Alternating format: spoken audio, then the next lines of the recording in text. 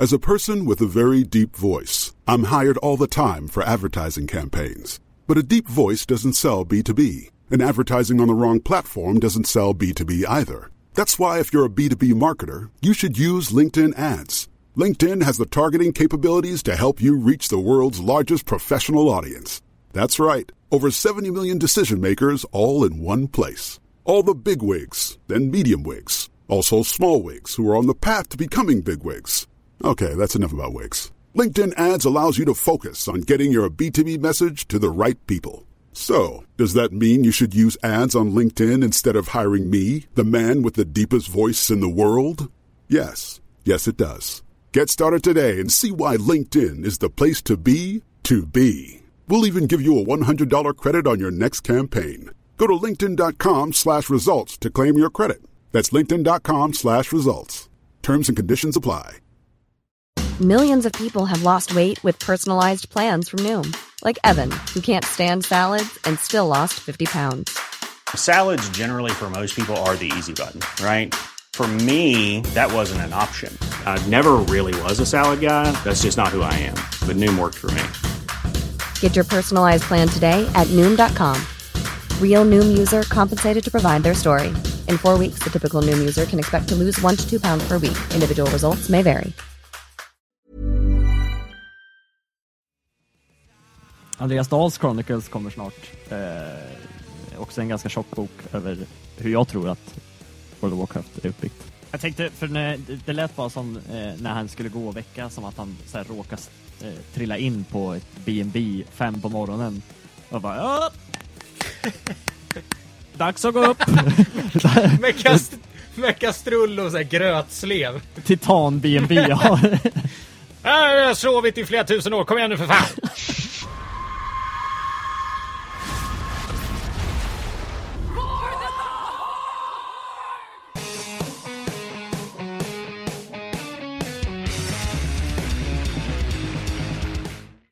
Hallå, då säger vi välkommen till Warcraft-podden, avsnitt 3. Hallå, hallå. Tjena. Hallå. Och förra avsnittet pratade vi om 7.3.5 och nu är det live. Inte helt utan smärta. Nej. Kan man säga. Det har uppstått en del buggar. Många faktiskt. Det har knappt gått att spela i vissa fall. Vad sa du om det, Jonas? Det fanns i Blackrock Hold. Gick inte ens att spela. Nej, precis. Det var någonting i början där. Jag tror att de patchade det ganska snabbt. Eller hotfixade, eller vad man nu säger. Men man startar, man liksom la i nyckeln i Keystone, ja, den här lilla pelaren. Pelaren, ja. Precis. Och sen så när väggarna släpptes liksom, och man hade gått in, så efter typ 3-4 sekunder bara så blev nyckeln liksom depleted. Ja, det är ju jävligt tråkigt om man har kämpat för att få tag i den där stenen. Ja, alltså det var, och jag var inte där då liksom, och speciellt inte i den instansen. Så jag vet faktiskt inte hur snabbt de fixade det, men jag tror de fixade det ganska snabbt. Ja, och hela den här grejen med levlingssystemet har ju också varit väldigt diskuterat. Jag såg på Reddit hur folk verkligen har haft delade åsikter om hur himla roligt det har varit egentligen att levla i det här nya systemet. Har ni testat eller? Jag har inte provat än. Nej, inte jag heller. Men så som jag har förstått det är det ju, vart det ju jobbigt för Reddit att behöva döda, eller att skjuta 4 skott istället för 1 när du skulle döda mobsen. Ja. Så jobbigt kan det väl inte vara att levla, eller? Nej, men jag tror att det blev... Tanken är att det ska ta längre tid. Alltså det är väl själva grundmålet med att...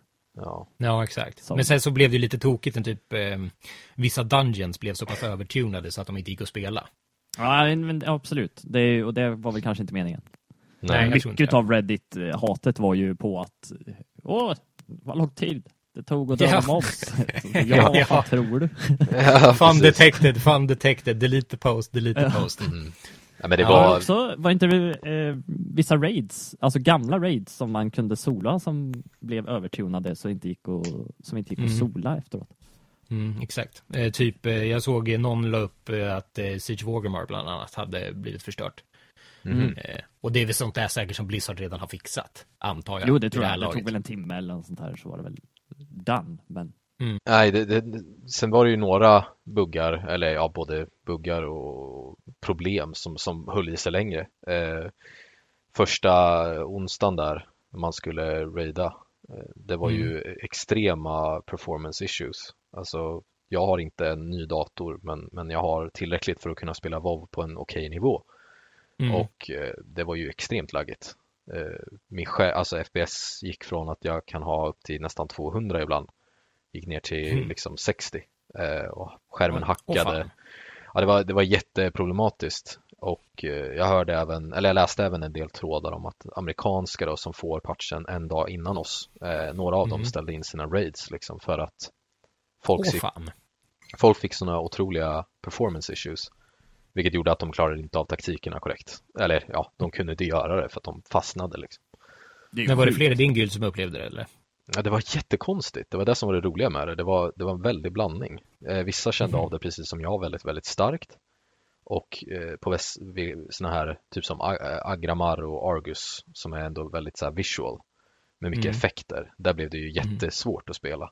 Medan vissa sa att de inte kände av det överhuvudtaget. Det var helt som vanligt för dem. Så det var jättekonstigt. Det var som att det berörde en del av spelarna bara. Men hur kan det ens bli så? Det kan inte jag förstå. Spelet är 14 år gammalt och man har ju lagt in en annan patch. Hur kan en patch fucka upp så här mycket? Ja, någon som har en gissning? Det finns en väldigt rolig teori om det. Jag tror att första gången de tog upp det var 2008. Nu kan jag vara ett år fel här, back eller fram, spelar egentligen ingen roll. Där man hade ifrågasatt på en BlizzCon att varför kan inte vi få mer bagslots i våran vanliga inventory? Man har ju en bag som är en bag, alltså du kan inte byta ut. Backpack. Liksom. Backpack, precis. Men då frågar de liksom Blizzard på den här Q&A och bara, varför kan vi inte få mer bagslots? Och de sa så här, nej, koden är, vi har skrivit den koden, den är hardcodad. Jag kan inte programmering, så nej, men det låter jävligt allvarligt. Ja, och vad det gör är att ändra de antalet bagslots, så menar de på att spelet kommer krascha. Och nej, men vad fan, det låter ju så jävla puckat. Det är säkert sant, men det låter ju så jävla puckat. Alltså, hela WoW byggdes kring the backpack. Det började med backpack. Kanske inte riktigt så, men de menade att det var liksom intertwined, alltså ihop slutet. Som sagt, jag kan inte programmering återigen, men det var liksom ihopknutet med så många faktorer i själva grunduppbyggnaden av spelet. Sen så BlizzCon 2012 kanske 2013 så dök frågan upp igen, och då liksom avväpnade de deras påstående och sa att det kanske inte är så farligt som vi trodde, och vi kommer förmodligen kunna fixa det här åt er. Och nu idag sitter vi 7.3.5, har fått fler bagslots, och det här hände. Coincidence? I don't know. Det är bagslots. De jävla giriga satarna som ville ha 4 extra bagslots sabbar alltså ett helt spel för flera miljontals andra människor. Så, här vill jag också bara flika in att det är väl så att om det är någon som är förvirrad där ute och tänker, men fan, jag har inte fått några jävla bagslots, då har det väl med Authenticator att göra, eller hur? Ja, precis. Om du lägger på en Authenticator på ditt konto för att logga in, så får du bagslotsen. Men jag förstår inte varför de skulle envisas ändå ha den här jävla backpacken. Varför kan man inte byta ut den? Alltså, det är hårdkoda, Joakim. Det går inte. Ja, kan man tänka på det, nu ska jag killgissa duktigt här. Men skulle man kunna tänka sig att liksom backpacken är alltså en del av koden som är DNA-sträng så här. Så om man skulle plocka ut den, så skulle det inte längre vara en människa utan typ en apa. Liksom. Ja, alltså om du skulle ta bort backpacken ifrån WoW, skulle det egentligen vara CSGO. Det är alltså sån skillnad är det på. det blir från ett MMORPG till ett first person shooter.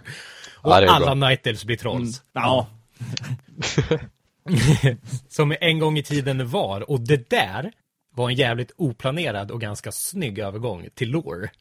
För det är faktiskt det vi ska prata om i det här avsnittet. Lore. Vi ska börja från Tyras begynnelse, hade vi tänkt. Jajamän. Med Chronicles. Det är ju då den här feta bibelliknande relik. många adjektiv. Boken som Blizzard släppte som skapade en del retcons i loren kring World of Warcraft och Warcraft-universumet. Retcons, säger jag frågande. Ja, retcons är, men det är så här när det kommer ny information som förändrar redan existerande lore. Okej, ja. Alltså, de petar in den och så ändrar det, så måste man ändra typ. Jag tror det är något sånt. Eller så är det så att man ändrar någonting, ja skitsamma. Det är ändringar i alla fall. Men som att det var fast, vissa saker var fasta då från Warcraft 3 eller Warcraft 2 och så vidare. Men så har man pushat på storyn fast bakifrån med hjälp av Guldan. Exakt, ja. Fattar jag rätt då? Jag säger bara Guldan. Gullan, ja. Ja, han är ju Mr. Retcon. Ja, han har ju ändrat historien flera gånger. Ja. Men vi tänkte helt enkelt bara göra så att vi med hjälp av Chronicles ska berätta historien om Warcraft från då det började och jobba oss upp till live med olika avsnitt med som kan vara designade lite hur som helst. Så det här kommer bli ett mer generellt avsnitt med skapandet och av världen och lite titaner och lite old gods och så vidare. Och senare i framtiden kan det väl bli så att vi fokuserar hela avsnitt på vissa personer. Eller vad ni vill höra. För det är nämligen så att om ni vill höra om en särskild individ eller händelse så får ni jättegärna skriva det, så släpper vi allt annat vi har tänkt och gör det avsnittet, tänker vi. Men med det sagt så ska jag sluta prata. Tidernas begynnelse, Jonas. Hur bildades världen? Ja, det fanns ju två så att säga krafter kan man väl säga. Som då heter Light och Void. De krafterna har ju följt med genom egentligen hela spelet på olika sätt. Och någonstans emellan de här två krafterna då, så finns det någonting som heter Twisting Nether, som delvis är en realm och delvis är där demonerna kommer tillbaka till liksom. Och det var ju när de här krafterna träffar på varandra som den fysiska universumet uppstod, alltså det universum vi lever i. För man ska ju särskilja... En typ Big Bang då, eller? Ja, typ. Ja, ungefär en liten Big Bang. Ja, absolut. Och för man ska ju särskilja på den fysiska liksom världen där vi lever, men också, för bortom den så finns ju The Twisting Nether eller The Shadow Realm och sådana där saker. Och i den här nya fysiska världen, i begynnelsen, så vaknade upp en gubbe, världens första luffare kan man väl säga, Thuls, ledaren över The Titan Pantheon. Rymdluffare. Ja, rymdluffaren. Vad gjorde han, Jonas? Jag frågar dig för att jag vet att Andreas inte vet. Jo, men för att utveckla det där lite i alla världar så att säga, planeter får man väl säga då. Så inte i alla, men i en del så finns det liksom varelser, alltså planeterna lever kan man väl säga. Och den här snubben, luffaren då, rymdluffaren får vi kalla honom, han vaknade upp. Och jag kommer faktiskt inte ihåg exakt vad det var som fick honom att vakna, men han vaknade i alla fall. Och började vandra omkring ensam i The Great Dark Beyond, som det heter. Som rymden heter, ja. Precis. Och han vandrade omkring ganska länge själv och hittade planeter. Alltså han är stor, liksom Mr. Big Guy. Och det är ju en retcon som vi kan flika in. Att i början så var det ju inget snack om att titanerna skulle vara så stora, utan de var ju liksom gå på planeter stora till en början. Och nu är de liksom jättar med tanke på senaste cinematiken efter man har dödat sista bossen i nuvarande raiden, Antorus The Burning Throne. Ja, när man ser Sargeras ge lite lovemaking till Azeroth bland annat. Ja. Eller så kan man googla bilden när Aman&apos rycker ut i Sharg ur Azeroth. Det ser man också väldigt tydligt. Fortsätt. Jo, han börjar ju känna sig väldigt ensam. Och i det här då, så hittar han ju andra planeter och börjar liksom förstå att det finns levande varelser i dem också. Så han började väcka ett par stycken. Och till slut så lyckas han väcka några kompisar helt enkelt. Så att han får ett helt gäng. Ett litet crew. Andra titaner då, eller vadå? Ja, exakt. Andra titaner, ja. Men vadå, vart väcker han dem? På andra planeter, eller vadå? Nej, men han väcker dem liksom tillsammans. Alltså han är ju väldigt mäktig. Det tål att tilläggas. Han är ju väldigt stark. Jo.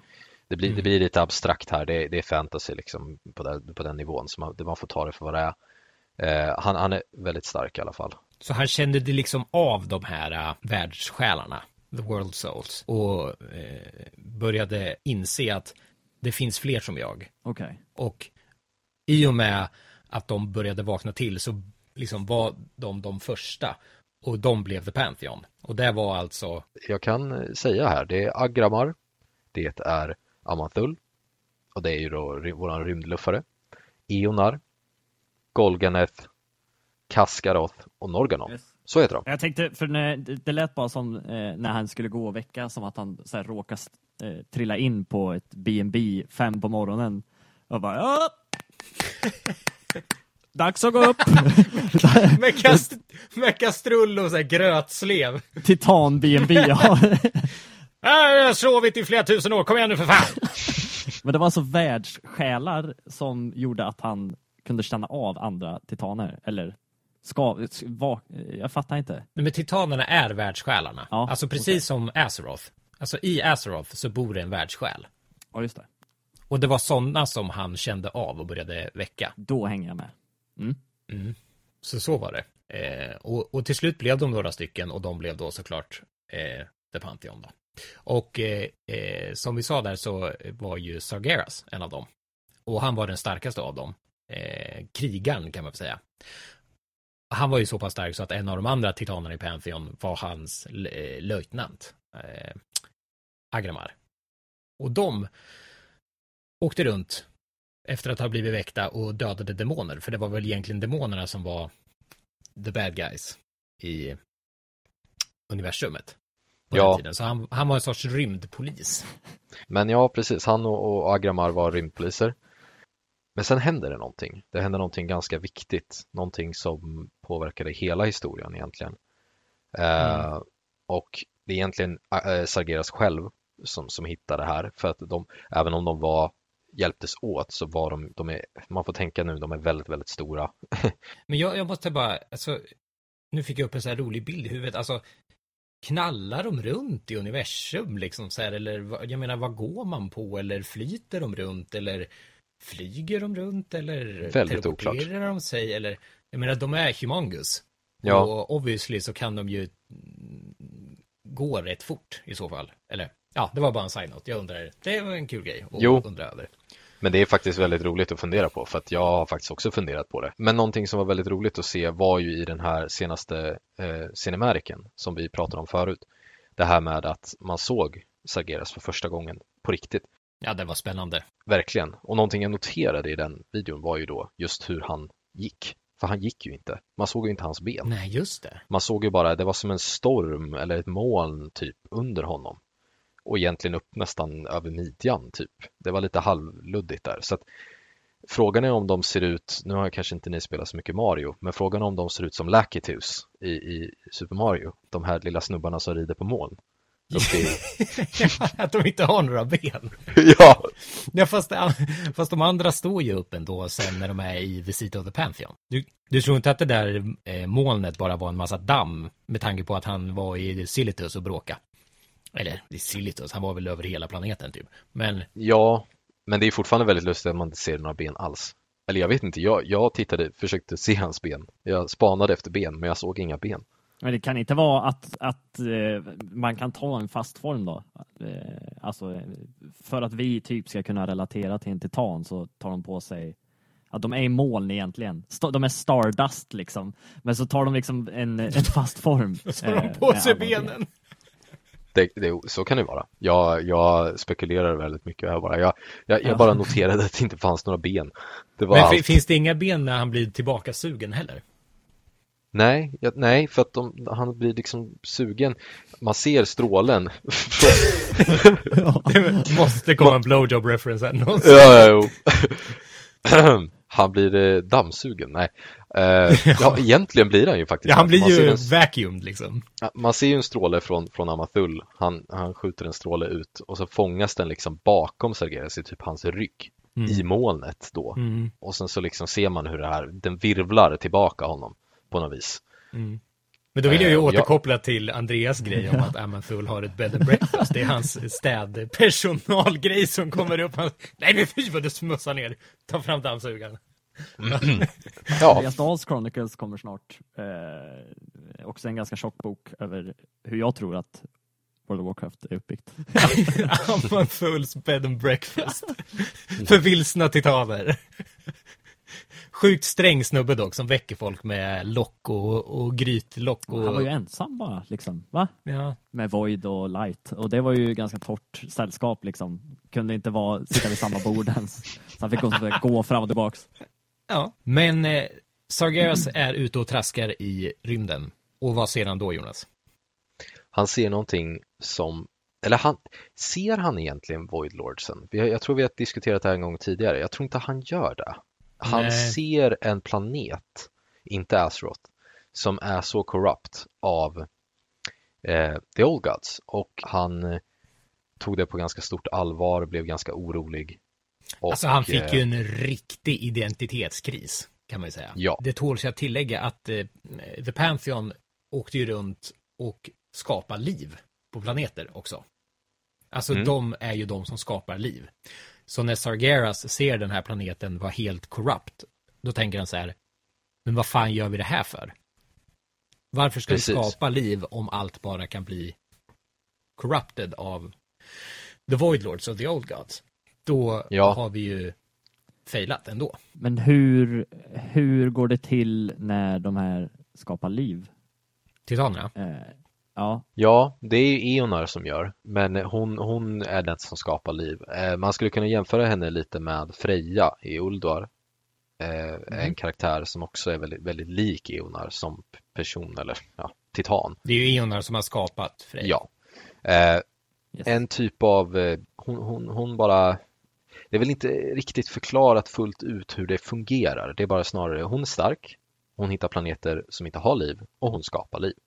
Vattengrönska, lite så. Och sen så släpper de ju den världen så fort den har blivit etablerad. Det är ju så här, det kommer vi komma in på senare, men det är så här de gjorde med Azeroth. De inför saker och ting och sen så låter de liksom, sen backar de undan efter ett tag för att saker och ting ska take its course. Normalt. Och för att det är så de väcker World Souls. Alltså för att en World Soul ska vakna så behövs det liksom fauna och liv och sådär. Grönska. Okej. Exakt. Och Freja gör ju det och sen så till exempel någon av dem gör ju, vad är han? Oska och vatten och någon annan är smed och hejsan hoppsan. Sådär. Så de har ju varsin roll i skapandet av liv och fröjd. Så det är så de skapar liv.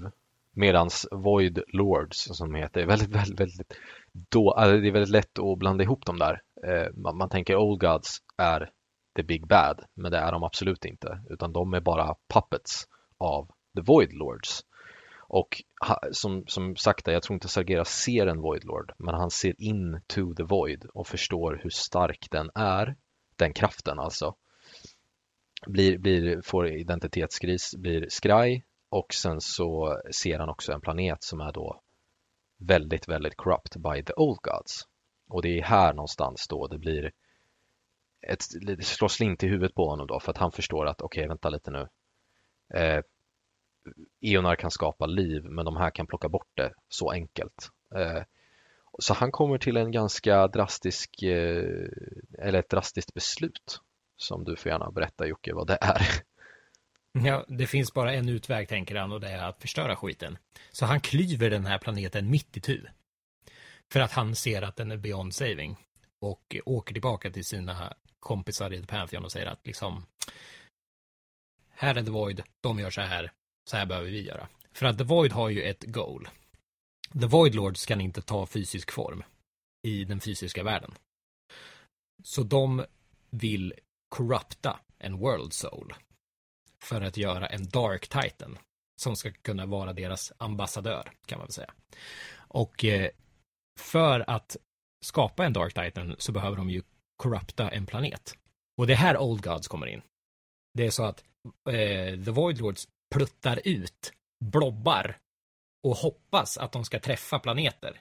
Och de här blobbarna är då Old Gods som kommer ner på planeten och slår rot som en vårta typ, kan man ju säga. Eller en cancer eller en parasit. Och ska jobba sig ner i kärnan och ta över The World Soul och göra en Dark Titan. Ja, och det var på varför de har tentakler och ser ganska gross ut. Men de är exakt. lite onda då, Old Gods ändå, eller? Ja, alltså de är ju det bästa The Void Lords kan göra för att ta form i fysiska världen. Okej, ja. Men samtidigt är det så här, okej, men vad är gott och ont? Ja, exakt. Det är ju väldigt, Jag var rädd över att vi skulle ha någon ny sån här Cthulhu's optikerfirma, har jag precis bommat igen där i Vanilla. När han bara ville göra glasögon. Du tänker att det är en ny Van Cleef. Ja, men precis. Jag var rädd för att vi återigen var där. Men lite onda är de ju ändå, Old Gods. Det är ju en ondskapelse. Sen så är ju, nu pratar vi ju väldigt här i början av världen, alltså begynnelsen. Och då är det ju såklart allting är ju relativt. Vad är gott och vad är ont? Ja, fast jag måste ändå hålla med Andreas här, för om man tänker efter. The Void Lords kan inte ta fysisk form. Så de gör det enda de kan, vilket är att skicka ut små kluttar som ska ta över världen. Och då blir de onda för det. Det är lite konstigt. Jag menar, de vill ju bara vara med och leka dem också. Ja. Men sen att det tar liv från annat, det är väl inte så bra kanske. Och att det är ju värt att notera att deras, alltså det är bara chaos. De är ju bara kaos och förstörelse och madness och skit. Det kanske bara är en kultur du inte förstår dig på. Kan vara. De kanske inte är chaos. Så kan det vara. De kanske egentligen har så här bara massa roliga fester som vi inte förstår oss på. Ja. Typ som så här disco-rave i Tyskland. Jag menar, jag skulle aldrig gå dit, men det är säkert jätteroligt. Säkert. Ja, väldigt abstrakt nu alltså. Ja. Men så, jag ska summera hittills bara. Att Light och Void träffas på varandra. I mitten finns Twisting Nether. Där bor demonerna. Pantheon vaknar. Sargeras och Agramar åker runt och bekämpar den förstörande kraften. Space vilket Cops. är Cue the 80s theme song. Ja, och de slåss mot demoner. På en av de här extravaganta raidsen så hittar Sargeras en korrumperad, vad säger man? Korrupt? Ja, korrupt säger man. Korrupt. En korrupt planet och får en vision av hur Void Lordsen tänker och deras endgame. Så han snappar, får en identitetskris och säger att allt liv i universum måste förstöras så att Void Lordsen inte kan ta över och skapa en Dark Titan. Så där är vi. Vart fortsätter vi efter det? Jo, det var en bra närkingska. Jag måste bara få ur med det här. Men jag fick Snapchat när du sa snappar. Och kunde som inte sluta. För han snappar. Ja, det är bra. Så snart ska du få fortsätta. Jag måste... Kör. Ja, jag höll på samma sak när ni satt och snackade om slots i bagen. Då tänkte jag bara på en massa sengångare. En ryggsäck full med sengångare. De klättrar, de hänger kärror. Och deras långa klor. Bara, ja. Vi kan inte ta ur dem här, då kraschar spelet. Ja. Dra. Mitt i Blizzards code så sitter det en massa sengångare. Så vi har låst ihop dem nere i källaren vid serverrummen och vi kan inte ta ut dem. De har bott där nere så länge så att de sitter ihop. Det är så här cyborg sengångare. Ja.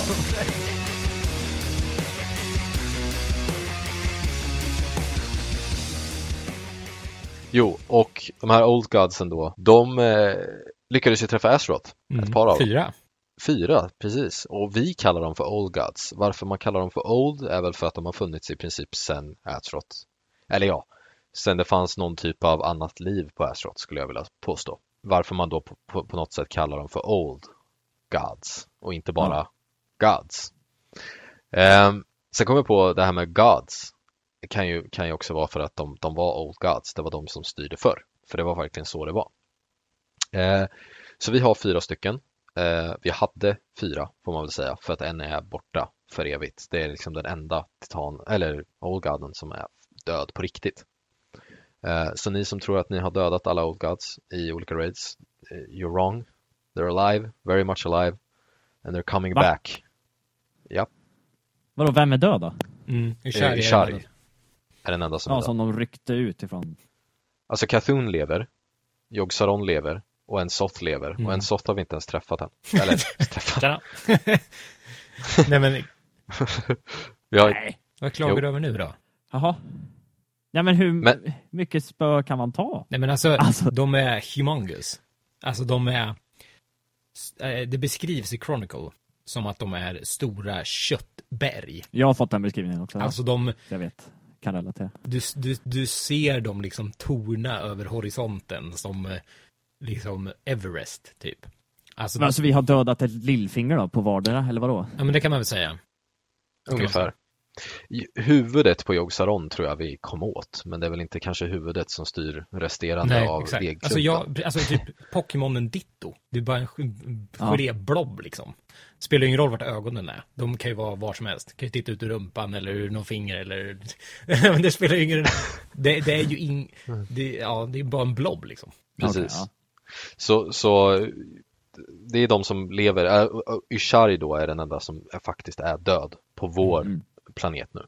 Ishari var very much alive, precis som de andra, ett väldigt bra tag. Och han var the king. Alltså han var, av de här 4 så var han absolut den starka. Whatever. var absolut starkast. Alltså överlägset starkast. Och det finns en väldigt, väldigt bra quest chain i Pandaria. Dread Wastes. Eller Dread Wastes kanske man säger. Ja, det finns ett ställe som heter Klaxives. Om ni minns det, under expansionen. Där man slåss med Klaxi. Och Klaxi är en av de insekterna, precis som de här scarabs som Cthulhu har och olika typer av minions som de använder. Klaxi var en... Millions of people have lost weight with personalized plans from Noom. Like Evan, who can't stand salads and still lost 50 pounds. Salads generally for most people are the easy button, right? For me, that wasn't an option. I never really was a salad guy. That's just not who I am. But Noom worked for me. Get your personalized plan today at Noom.com. Real Noom user compensated to provide their story. In 4 weeks, the typical Noom user can expect to lose 1 to 2 pounds per week. Individual results may vary. Hey, I'm Ryan Reynolds. At Mint Mobile, we like to do the opposite of what Big Wireless does. They charge you a lot. We charge you a little. So naturally, when they announced they'd be raising their prices due to inflation, we decided to deflate our prices due to not hating you. That's right. We're cutting the price of Mint Unlimited from $30 a month to just $15 a month. Give it a try at mintmobile.com/switch. $45 up front for 3 months plus taxes and fees. Promo rate for new customers for limited time. Unlimited more than 40 gigabytes per month slows. Full terms at mintmobile.com. Typ av minion för Ishari. De dyrkar den. Jaha. De dyrkar fortfarande Ishari. Så den dagen någon av Old Godsen kommer tillbaka till lite typ av makt, så kommer alla de här Scarab-grejerna kommer vända mot oss. Medan nu var de våra vänner under Pandarias tid av någon anledning. En liten stund. Ja, och det finns en väldigt bra question där i alla fall. Eller jag tror att det är part of the big storyline när man blir liksom polare med de här Klaxi väst. Man kommer ju aldrig glömma Korven Prime. Exakt, Corven the Prime tror jag. Ja, något sånt där. Ja. Och han berättar ju då att, eller han drar nu tänker inte jag quota för jag kommer inte ihåg hela, men det finns bra YouTube-klipp på den, när han berättar hur stark Ishari var. Han förklarar Ishari som extremt stark, men så förklarar han också hur starka Void Lords är, i att titanerna är bara som små liksom råttor. Små minions liksom. Precis, mot Void Lordsen. Så då säger han det, when the great ones finally returns, we will join them once again. Så det fanns alltså de där som vi kan lista upp igen, och det är alltså Yogg-Saron, Cthulhu, Ishari och Ensoth var alltså Azeroths Old Gods. Och det här var ju innan The Sundering. Så Azeroth alltså kontinenten satt ju ihop i ett. Så alltså Eastern Kingdoms, Pandaria, Kalimdor och Northrend och allt det där satt ihop. Och så Ishari var i mitten och liksom hade ett jätteområde där den här blobben var utspridd liksom. Alltså typ 50% av ytan liksom var Ishari. Så då fattar du hur stor den här grejen är. Och sen i norr var Yogg-Saron och sen Cthulhu i söder och Elsoth. Nej, ja, något sånt var det i alla fall. De öst. Ja, exakt. Ja, de var utspridda.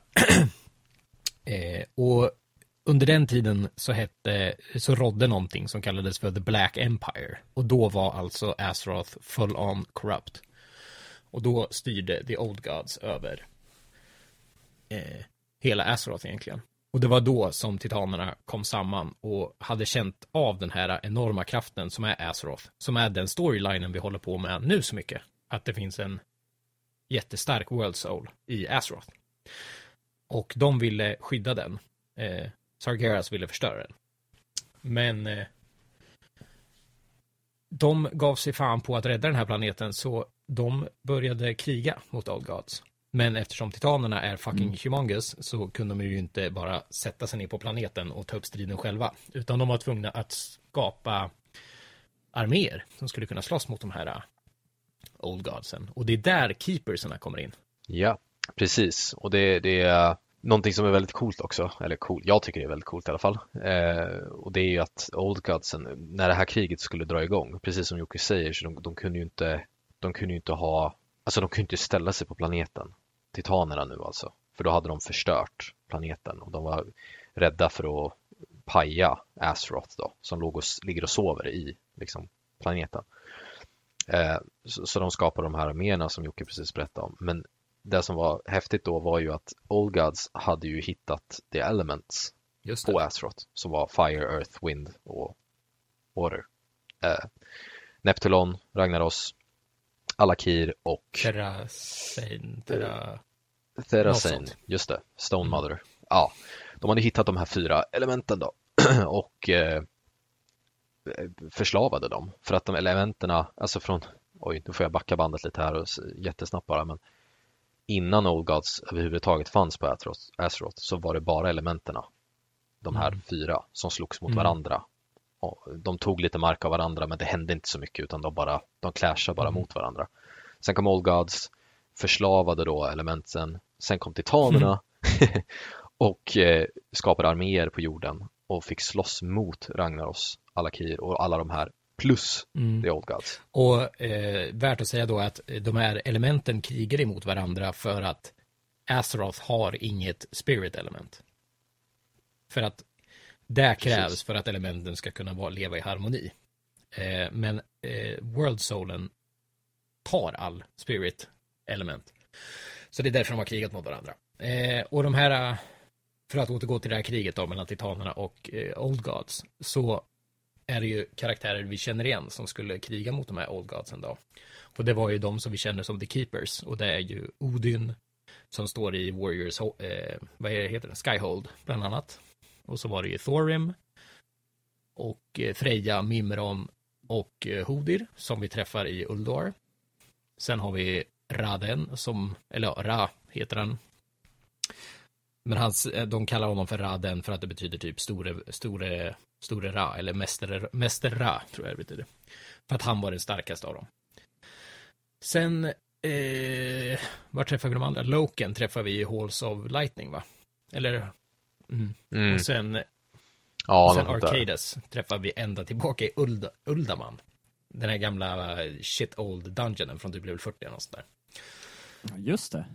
Så han är också en keeper. Han med de här elgubbarna runt sig. Eller det är några stengubbar runt honom, inte el. Exakt, och de stengubbarna är ju Titan Constructs, eller Titan Forged. Så att det var alltså titanerna som skapade de här The Keepers och gav dem lite av sin kraft.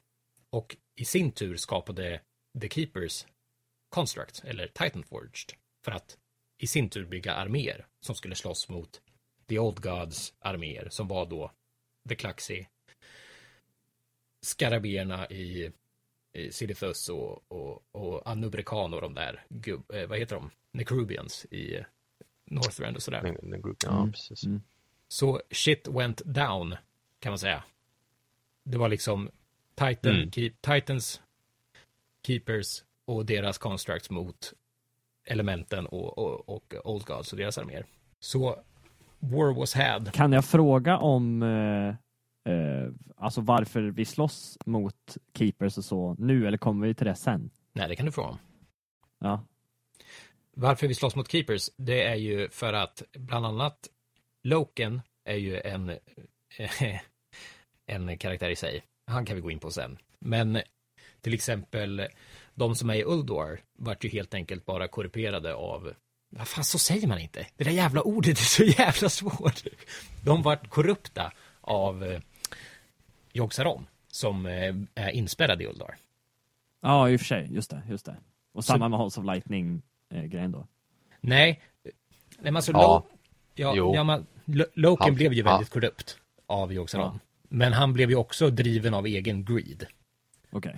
Någonting som återkommer i den här storylinen överhuvudtaget också, det är ju att titanerna placerade ju vissa typer av liksom, vad ska man säga, maskinerier överallt. Men som är i princip plåster och också reset buttons. Och i Uldar finns det en, kommer jag på alldeles precis nu, Algalon. Eller Allagon. Eller vad heter han? Ja. Algalon. Som vi dödar.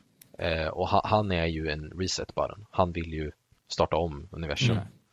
Men vi tror ju att vi ska hinna rädda det. Så vi dödar honom.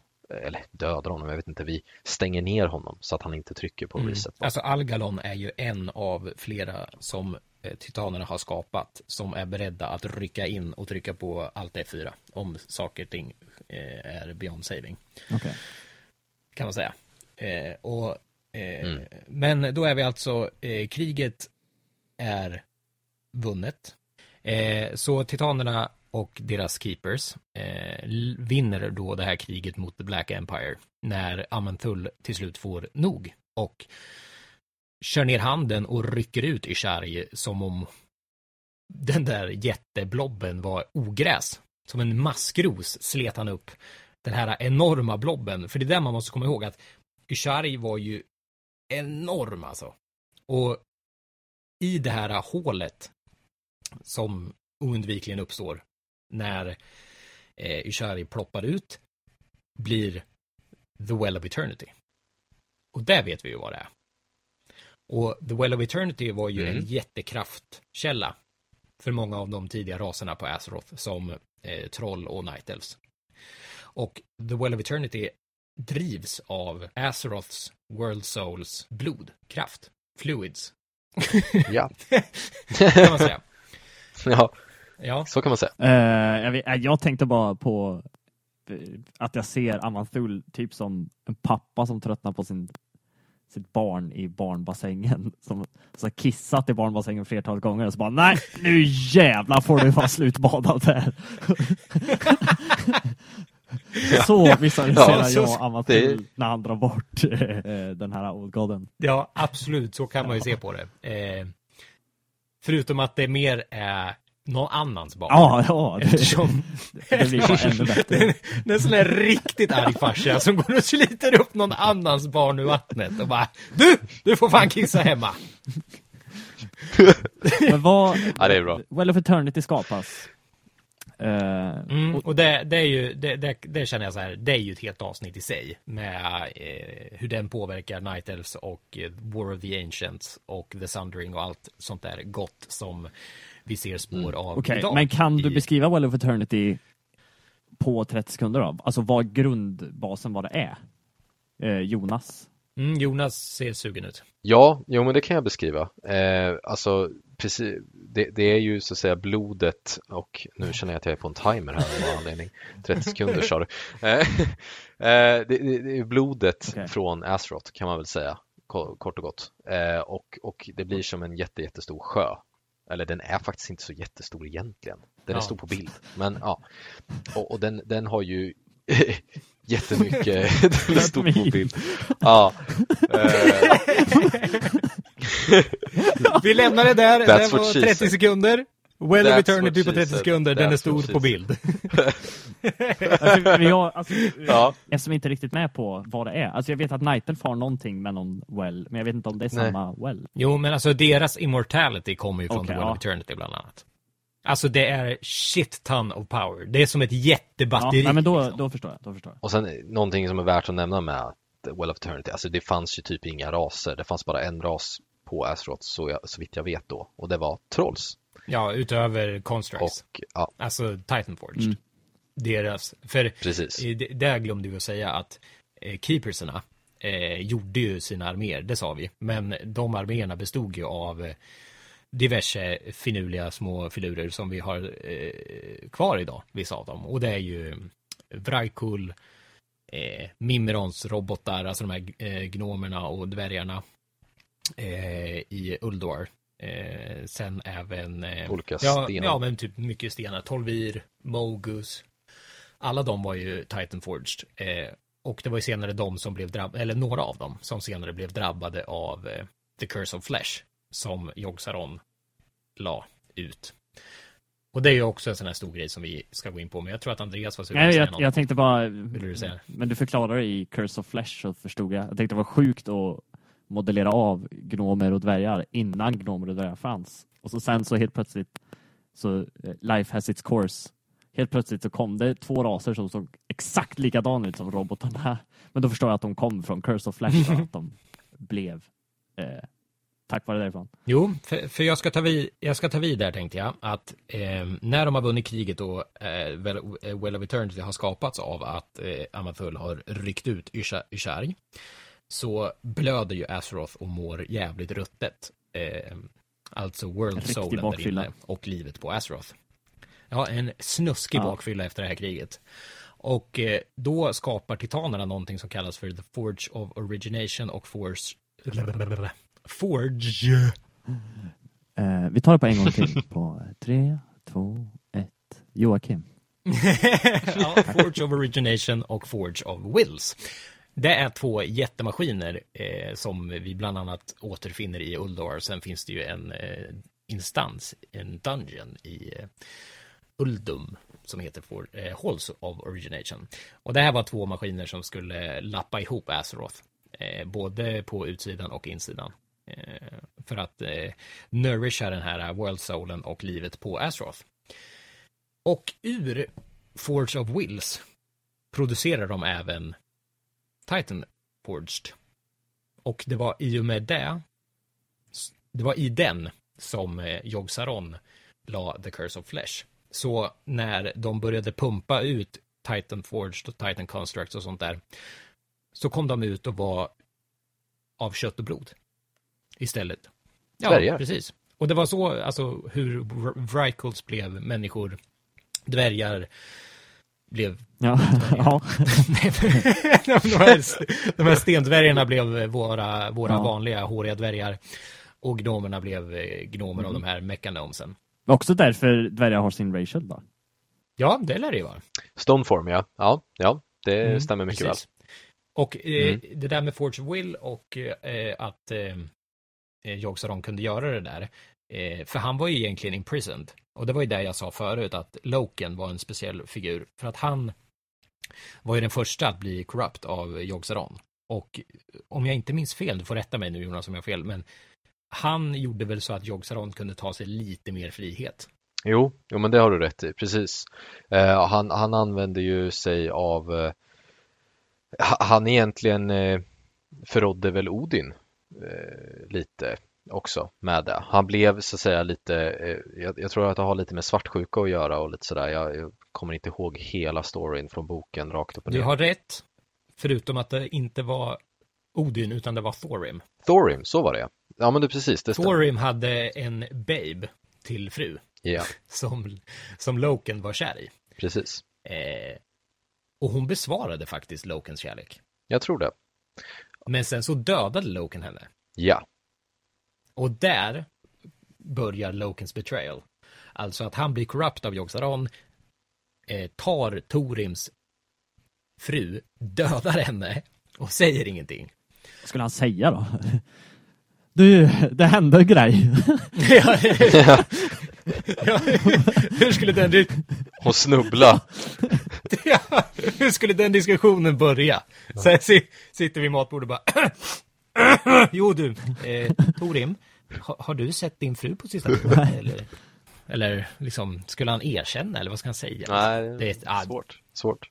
Ja, det är riktigt tuff diskussion. Och det var även de här Forge of Origination och Forge of Will som Jonas var inne på, som är de här fail-safe buttons, allt F4 Algalon-grejerna som skulle kunna wipa Azeroth clean om det skulle behövas. Om Old Gods någonsin igen kom tillbaka.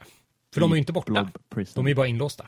Ja, men det är ju som du sa där, du blev förvånad att de inte är döda, men det är väldigt, alltså om man säger Jogsaron som du sa, det täckte nästan upp, jag skulle säga 75% av ytan innan, alltså i början då, under Black Empire, men Ishari menar du? Ishari, ja, precis.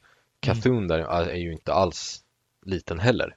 Jogsaron är Jogsaron täcker i princip hela Northrend, förmodligen kanske lite mer än så.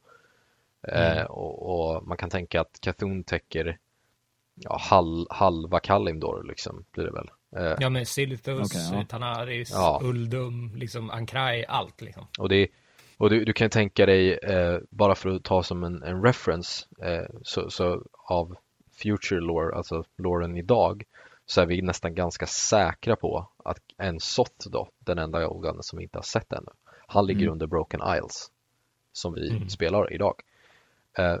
Tänk dig då, du som ändå har spelat spelet en del, att du måste ha questat någonting i Twilight Highlands. Just det, exakt. Känner du igen den zonen? Där finns det väldigt, väldigt stora hål med munnar och olika saker. Och det är förmodligen tentakler från en Soth. Och det är ganska långt ifrån The Broken Isle. Det har jag inte gjort, men jag har ju sett dem. Och har du någonsin flugit in i dem? They're very big. Ja. Men alltså du kan liksom flyga in i dem. Det är gott om plats där inne. Och det är någonting som är väldigt häftigt, eller någonting som du tänker på också, ni som är ändå gamla Vanilla-spelare. Jag menar, alla tunnlar i Silithus och även tunnlar uppe i Ungoro Crater, där det finns olika typer av såna här Cthulhu-tunnlar med scarabs och liknande. Det sjuka är ju, för jag var ju nere i de där bra mycket i Vanilla gjorde också questet från hela Ankrai öppningen, men jag gjorde aldrig klart det, men man skulle ner och greja. Jag har liksom aldrig tänkt på att det var hans tunnlar. Jag har mest gått omkring och varit förbannad över att det inte finns någon karta där nere. Fan, ska jag questa här? Men du har aldrig tänkt på varför väggarna verkar leva liksom? Nej, det har jag kanske inte riktigt tänkt på. Jag har tänkt it's fantasy. Ja. Döda mobs. Nej, jag har ju faktiskt inte tänkt på. Och jag blir också så här lite trött på mig själv. Att jag inte tänkte på det eller läste questlog. Som nu när vi är i Silithus igen vid svärdet här, så läste jag en questlog med tanke på att jag sa det högt senast att jag inte gjorde det. Och så insåg jag liksom att there is a purpose. Det fanns en mening med att åka och samla. Det var några insekthjärnor man skulle döda. Man skulle ha typ 10 stycken. Det tycker jag är så jävla charmigt med WoW. Liksom så här. Åka och samla de här 10 hjärnorna. Ja. Jo, det har jag som alltid gjort hjärndört annars. Bara skita i. Det är liksom, det är no pun intended. Klart man ska ha hjärnor, grabben. Va? Det är inget konstigt med det, tänker jag. Men klart grabben ska ha en husvagn! Ja. Men det finns ju en mening. Och ja, men det är alltid så mycket snusk. Det är alltid så här björnlever och fågelögon och sånt där härligt go. Ja. Det är egentligen ett skräckspel. Egentligen ett skräckspel.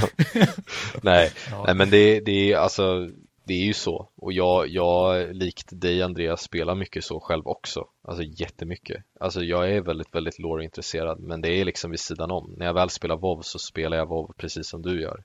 Jag läser sällan quests och så vidare. Men sen går jag in i efterhand. Lyssnar eller läser böcker eller läser på forum och så vidare av rent intresse, bara för att jag tycker grundhistorien är det är en häftig story liksom. Det är en bra storyline. Den är så jävla välformad. Ja, och den är stor. Det finns så mycket. Vi sitter och pratar vi tidens begynnelse fram till slutet av The Black Empire, och vi har liksom bara tagit en liten del av isberget och det finns mycket, mycket, mycket mer bakom. Eller under, snarare. Ja, vi kan ju säga det att det vi har pratat om nu är de 40 första sidorna i Chronicles. Ja. Det är inte mycket. Och det var ju det vi sa i början, att vi skulle ha ett så här generellt avsnitt liksom. För det går ju att göra hela avsnitt om särskilda karaktärer liksom, om det skulle vara så. Ja. För att, jag menar, inom det här tidsspannet bara så finns det ju säkert någon man skulle kunna fokusera på. Till exempel Odins hela historia. Med varför han sitter fast uppe i himlen. Precis. Men vart börjar man då som ny i lore-labyrinten? Jag skulle rekommendera bara fort och enkelt som jag gjorde. Och det är att man börjar någonstans där man är intresserad. Till exempel Thrall. Och så gick jag in på typ de här WoW, Wiki, alla de sidorna liksom. Och så läste jag bara om Thrall. Och sen är det ju liksom blålänkat bara till andra saker. Så klickar man vidare liksom och så läser man lite om allt möjligt. Och sen så ökade lore-intresset med det och så köpte jag böcker. Så nu har jag läst ett antal noveller och de kan jag rekommendera, de är så jävla bra. Så det är så jag skulle rekommendera. Alltså börja med typ wiki-sidor liksom och läsa om det man tycker är intressant och sen bygger man på sin kunskap därifrån liksom. Ja. Nej, jag håller med dig, Jocke. Men jag valde en liten annan som också skulle fungera, tror jag, för en person som skulle vara lore-intresserad. Och det finns en viss person på YouTube som heter Nobel. Ja, just det. Nobel 87, 2B, stavas som det låter, Nobel 2B 87. Och han är då en extrem lore-fantast. Hans avsnitt är väldigt långa. Alltså han berättar verkligen allt i detalj. Och jag fick bara, det blev lite som att lyssna på en ljudbok när man jobbade eller något så vidare. Och så lyssnar man på olika typer av stories. Och i det och sen efter ett tag så släpptes då den här som vi har pratat om i dagens avsnitt om Chronicle-boken. Och därigenom skulle jag påstå är kanske den absolut bästa liksom starten. Läs Chronicles, för då förstår du bakgrunden med väldigt, väldigt mycket.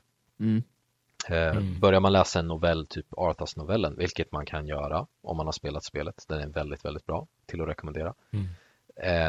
Den förklarar ju bara den storyn och det finns ju så mycket, mycket mer bakom varför Lich King ens existerar. Varför finns Lich King överhuvudtaget?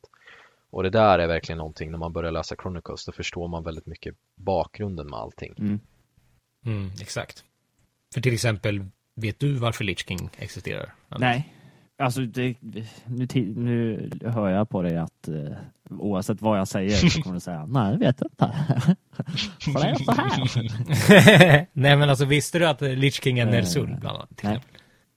Alltså ork-shamanen. Alltså Lich King är ju en ork-shaman som som förrådde Kil'jaeden. Så Kil'jaeden slet ut hans själ och placerade honom i Helm of Domination och i The Frozen Throne. Okej. Så när Arthas får på sig hjälmen så är det egentligen Ner'zhul till viss del liksom. Ja, en del av det. Nej, men det är exakt, det är Ner'zhul, ja. Så skulle du sätta på den så skulle du bli Andreas plus Ner'zhul. För det är en jävligt bra scen i boken Arthas, novellen om Arthas, och som förklarar det här ganska bra. Och nu spoilers. Spoiler alert, kan vara i ordning. Det är att Arthas, när han har den här hjälmen på sig så får han liksom en vision om hur han sitter vid ett bord. Alltså ett middagsbord. Och så vid det här middagsbordet sitter han själv. Och sen Ner'zhul. Alltså en ork bara. Och sen en sjuk liten pojke. Och då representerar den sjuka lilla pojken den goda delen av Arthas. Och Ner'zhul är Ner'zhul. Så Ner'zhul är alltså hjälmen, alltså Lich King. Så alla de här tre, han själv, Ner'zhul och den här lilla pojken, är han liksom. De stridande parterna i hans huvud. Sjukt. Och sen när man tror att Arthas är on the verge of typ bli lite godare och märker att den här pojken som var sjuk börjar bli lite friskare och allt sånt där. Och då dödar Arthas både Ner'zhul och den här pojken. Att tillägga där, måste avbryta dig. Han dödar den lilla pojken först. Och Ner'zhul skrattar och känner att nu har du verkligen släppt lös den riktiga powern. Och sen vänder han sig om mot den skrattande orken och kör ner svärdet i honom också. Exakt. Så att han blir the one true king. Damn dock, alltså det är ju... Ja, det är lite sådär. Ja, det är riktigt starkt. Den är jävligt bra. Alltså, och det är ju Christy Golden. Och det är ju hon är ju med i Blizzard-teamet nu. Ja, hon skriver väl storyn för BFA, va? Ja, exakt. Och hon har ju skrivit en del. Kommer att skriva betydligt mer nu. Men där skulle jag börja. Alltså vill ni läsa noveller, börja med Christy Golden. Alltså hon är i särklass. Fan vad bra hon är alltså. Jag har läst den och sen har jag läst Tides of War som hon har skrivit också. Men det finns alltså för oss, eller för mig i alla fall, så kan jag då antingen välja Nobel 87 på YouTube. Ett bra in. Chronicles är en väldigt bra info för att börja från början. Antingen WoW-wiki eller en novell, typ Frozen Throne-novellen, om man vill satsa på en viss karaktär då, eller en viss händelse. Ja, precis, för där får man ju särskilja också. Att vill du ha liksom lore om hur världen fungerar, då är det en sak. Eller om du vill veta hur Thrall kommer att bli War Chief. Det är en annan. Så man får ju välja lite där. För Chronicles berättar ju en sida medan Arthas berättar en annan.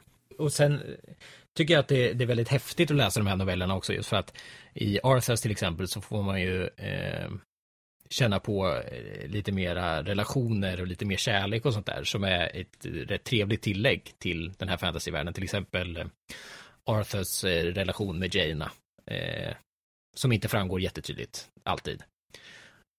Eller hur jävla grisig han var egentligen. Eller hur Sylvanas kom att bli. För det förklaras i den bland annat. Och hur Arthurs liksom förslavade Sylvanas mer eller mindre. Alltså Sylvanas hade ju först ingen kropp, utan hon var ju en banshee och följde efter Arthas, liksom nästan bunden till honom tills hon återfick sin kropp igen. Så hon var ju liksom en själ bara, kan man säga. Typ ett spökeaktigt grejs. Eller triangeldramat mellan Jaina och Kael'thas och Arthas. Det är också jäkligt. Mycket triangeldrama. Loken. Ja. Mycket otrevliga frukostar på Precis. Förutom på Thuls B&B. Ja, där är det bara trevligt. Förutom när grötsleven och kastrullocket kommer fram. Men nu har vi pratat lite rörigt kring allt det här om origin-storyn och allt sånt där. Men vi kan väl ändå summera med att säga det som vi gjorde halvvägs in i avsnittet. Det här med att Light möter Void, Sargeras får en identitetskris och inser att han måste förstöra allt liv för att rädda allt liv från corruption så att det inte blir något Dark Titans, och sen kommer det här kriget på Azeroth då, mot Titans versus Black Empire. Och sen så är vi egentligen framme vid nästa avsnitt, eftersom vi kan inte gå så mycket längre så, för då skulle vi sitta här tills imorgon. Jajamän. Och hur det än låter så kan vi betydligt mer lore än det här. Och vill gärna ha er hjälp att bygga fler lore-avsnitt om ni tycker att lore är spännande. För vi kan mycket lore. Vi behöver bara veta vad vi ska berätta om. Och kom gärna med feedback om hur vi berättar och hur vi kan göra det bättre, vad vi ska berätta om, på warcraftpodden@gmail.com. Det är alltså warcraftpodden@gmail.com, 2D i podden. Och sen på Facebook, då är det bara att söka på Warcraftpodden. Ja, typ så. Där tycker jag att vi sätter punkt för veckans avsnitt. Och så säger vi tack för att ni lyssnar. Och som vanligt, warcraftpodden@gmail.com. Berätta vad ni tycker, att vi är bäst, sämst eller vad ni vill. Bara för att säga hej eller komma med idéer eller feedback. Och på Facebook under Warcraftpodden följ, gilla, sprid ordet. Tack för att ni lyssnar. Hej då! Hej då!